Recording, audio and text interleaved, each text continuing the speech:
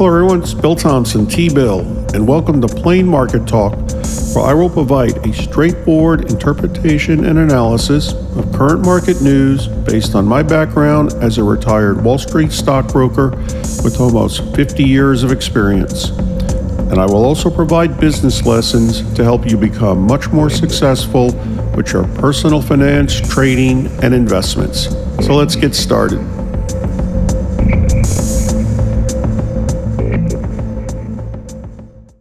Hey everyone, it's Bill Thompson, T-Bill. Welcome to Plain Market Talk. Today's Friday, January 14, 2022.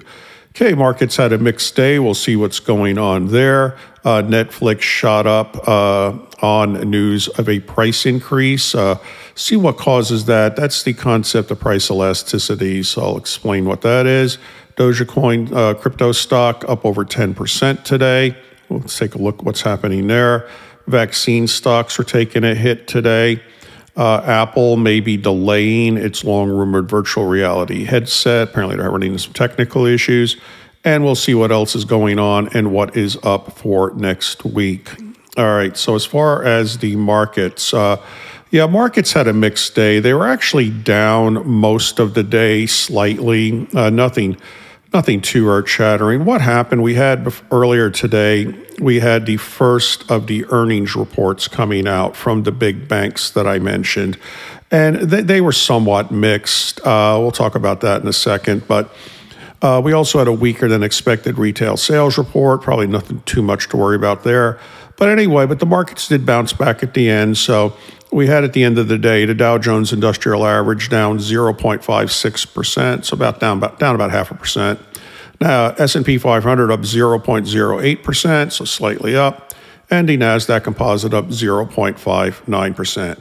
All right, so we had three big banks report their numbers this morning.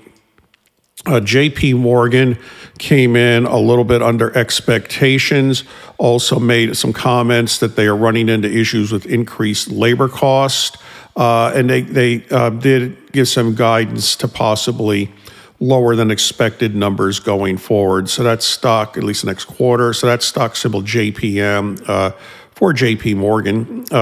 They were down 6.15%.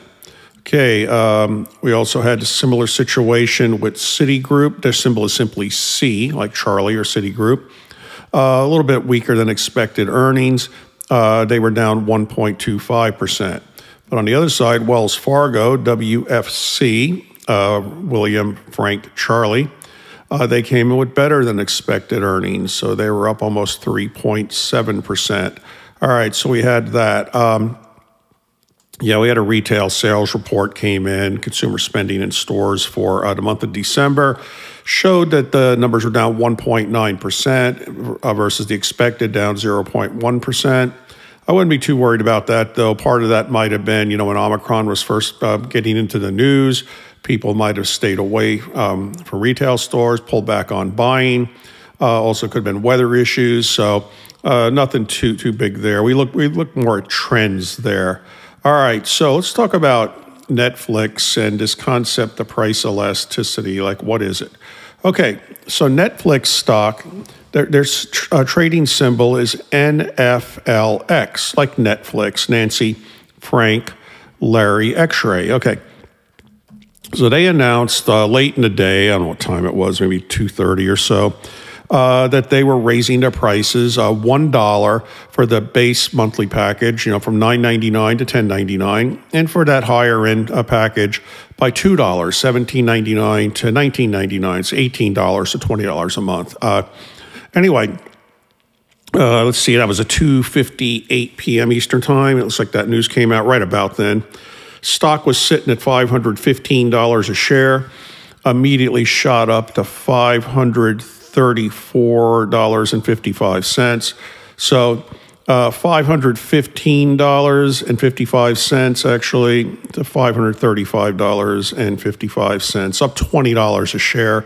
We're talking within minutes. And then the stock did pull back some, finished at $525.69, so up 6.49%. So basically 515 to 535 shot up and then pulled back half of that to 525. All right.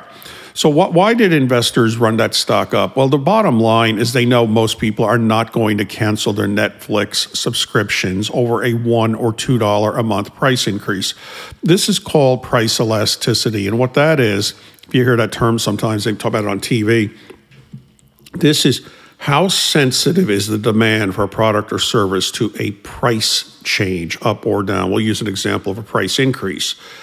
There are some products that if these companies raise their prices even a little small amount, they lose a pretty fair amount of sales quickly. And there's others like Netflix. They can raise their prices. It almost has no effect on demand. Disney's another one with Disney World as an example. They just keep raising their prices. I live here in Central Florida. They just keep raising their prices, and it seems to have no effect at all. Theme parks are still jammed as always. I hear people say sometimes, well, I don't go there, and nobody goes there to Disney World anymore because it's too crowded. Okay, got it. Anyway, why is that? Why can music artists raise prices for their tickets for concerts and again and again? It seems to have no effect on demand. All right, here's why some things are price sensitive, some are not.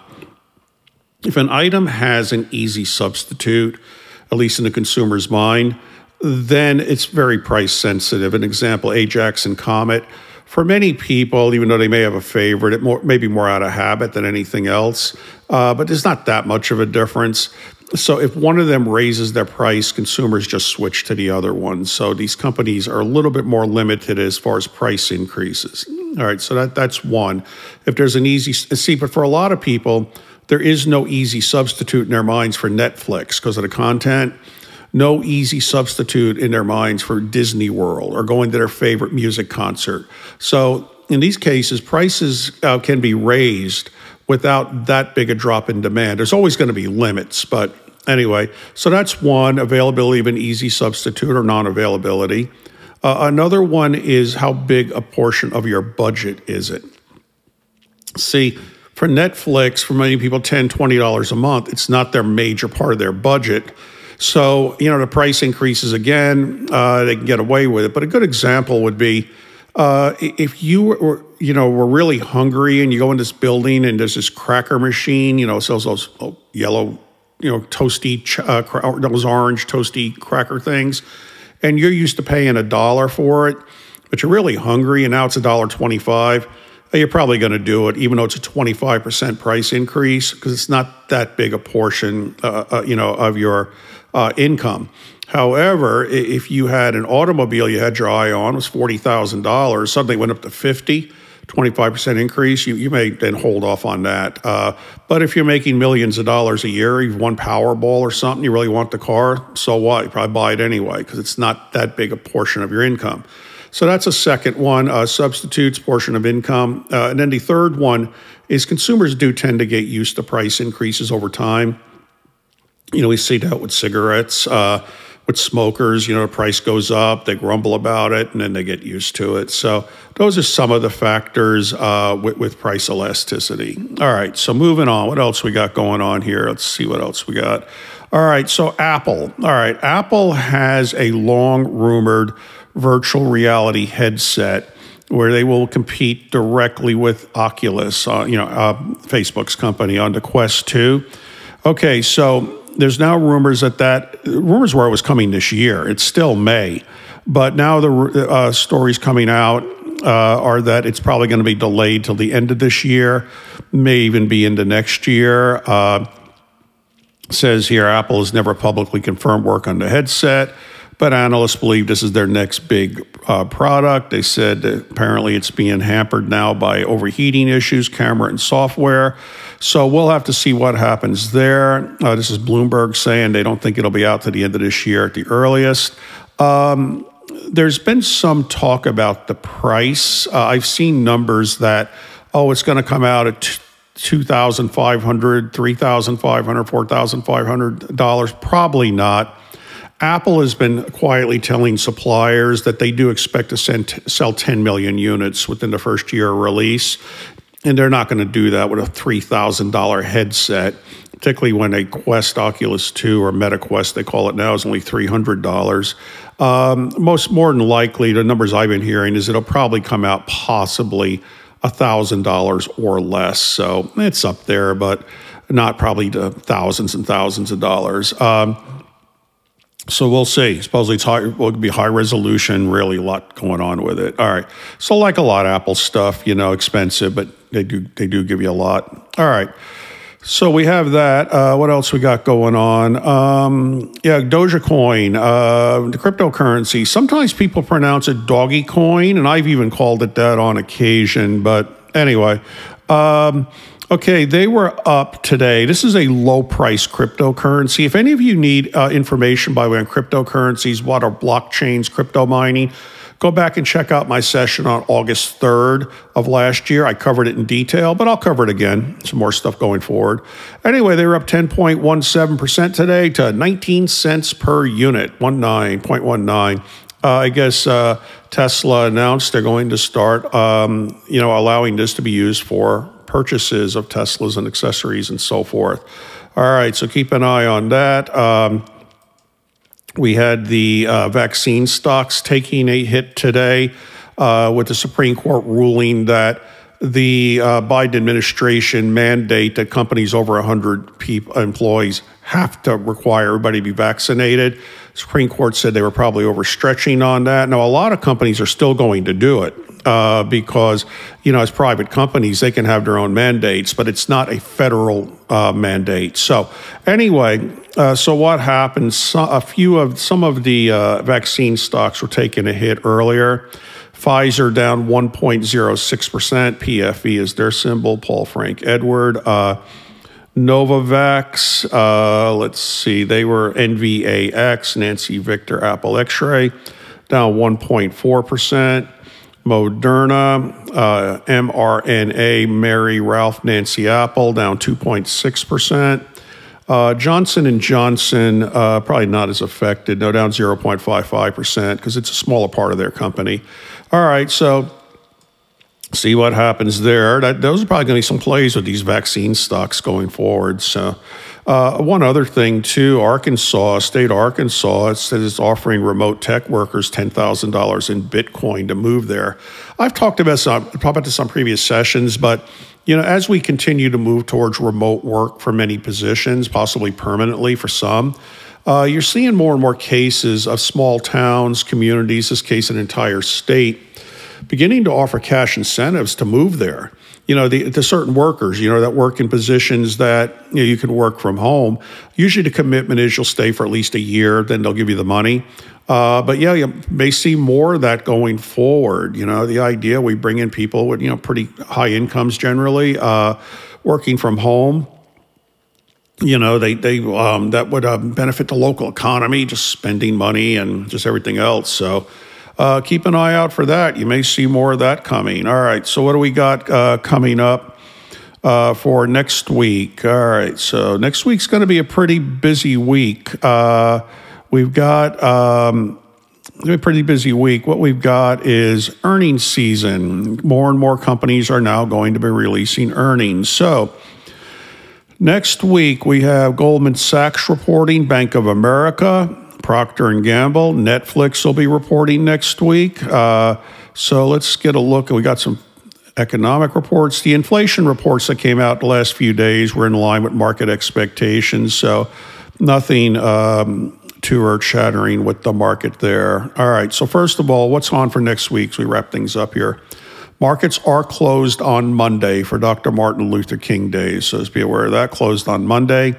On Tuesday, we have Goldman Sachs reporting earnings, Charles Schwab reporting earnings, Bank of New York, Truist Financial, J.B. Hunt Transport. Yeah, these big transportation companies that move things around. Market's going to be taking a look at some of these. What is their talk about, these backlogs and so forth. We'll talk about that more about that next week. So let's see what else. That's on Tuesday. Wednesday, Bank of America is releasing their earnings, Procter & Gamble. Investors look at that. United Healthcare, Morgan Stanley, U.S. Bancorp, Alcoa, big industrial company, aluminum company of America, United Airlines, Discover, FNB financials, we got quite a bit. State Street, Citizens, a lot of the financial firms come first with the earnings season. As I mentioned in the last session, earnings a little bit straightforward to get together. We also have the housing starts numbers coming in on Wednesday for that. I guess that would be the month of December. Thursday, we got Netflix coming out, Travelers, Union Pacific, American Airlines, Baker Hughes, Fifth Third Bank, CSX. We'll take a look at them, another big transportation company, railroads. We also have the weekly jobless claim numbers coming out, existing home sales. And on Friday, Ally Financial, ALY Financial, Schlumberger's coming out, and Huntington Bank shares. And then what will happen, you may not see a big movement on interest rates as we begin to close things out here. We got the next Federal Reserve meeting coming up at the end of the month. That is February. I believe that would be, it's the last week in January. Sorry, I'm getting all mixed up here. I'm trying to see if it's first week of February. Last week of January. Next Federal Reserve meeting is coming up. I believe that's the 25th and 26th, but I'll check that. And the markets will begin to focus on that. All right, so we're going to go ahead and wrap it up. Hope everyone's doing well. Again, this is Bill Thompson, T-Bill, and I'll talk to everybody again soon. Take care. See ya.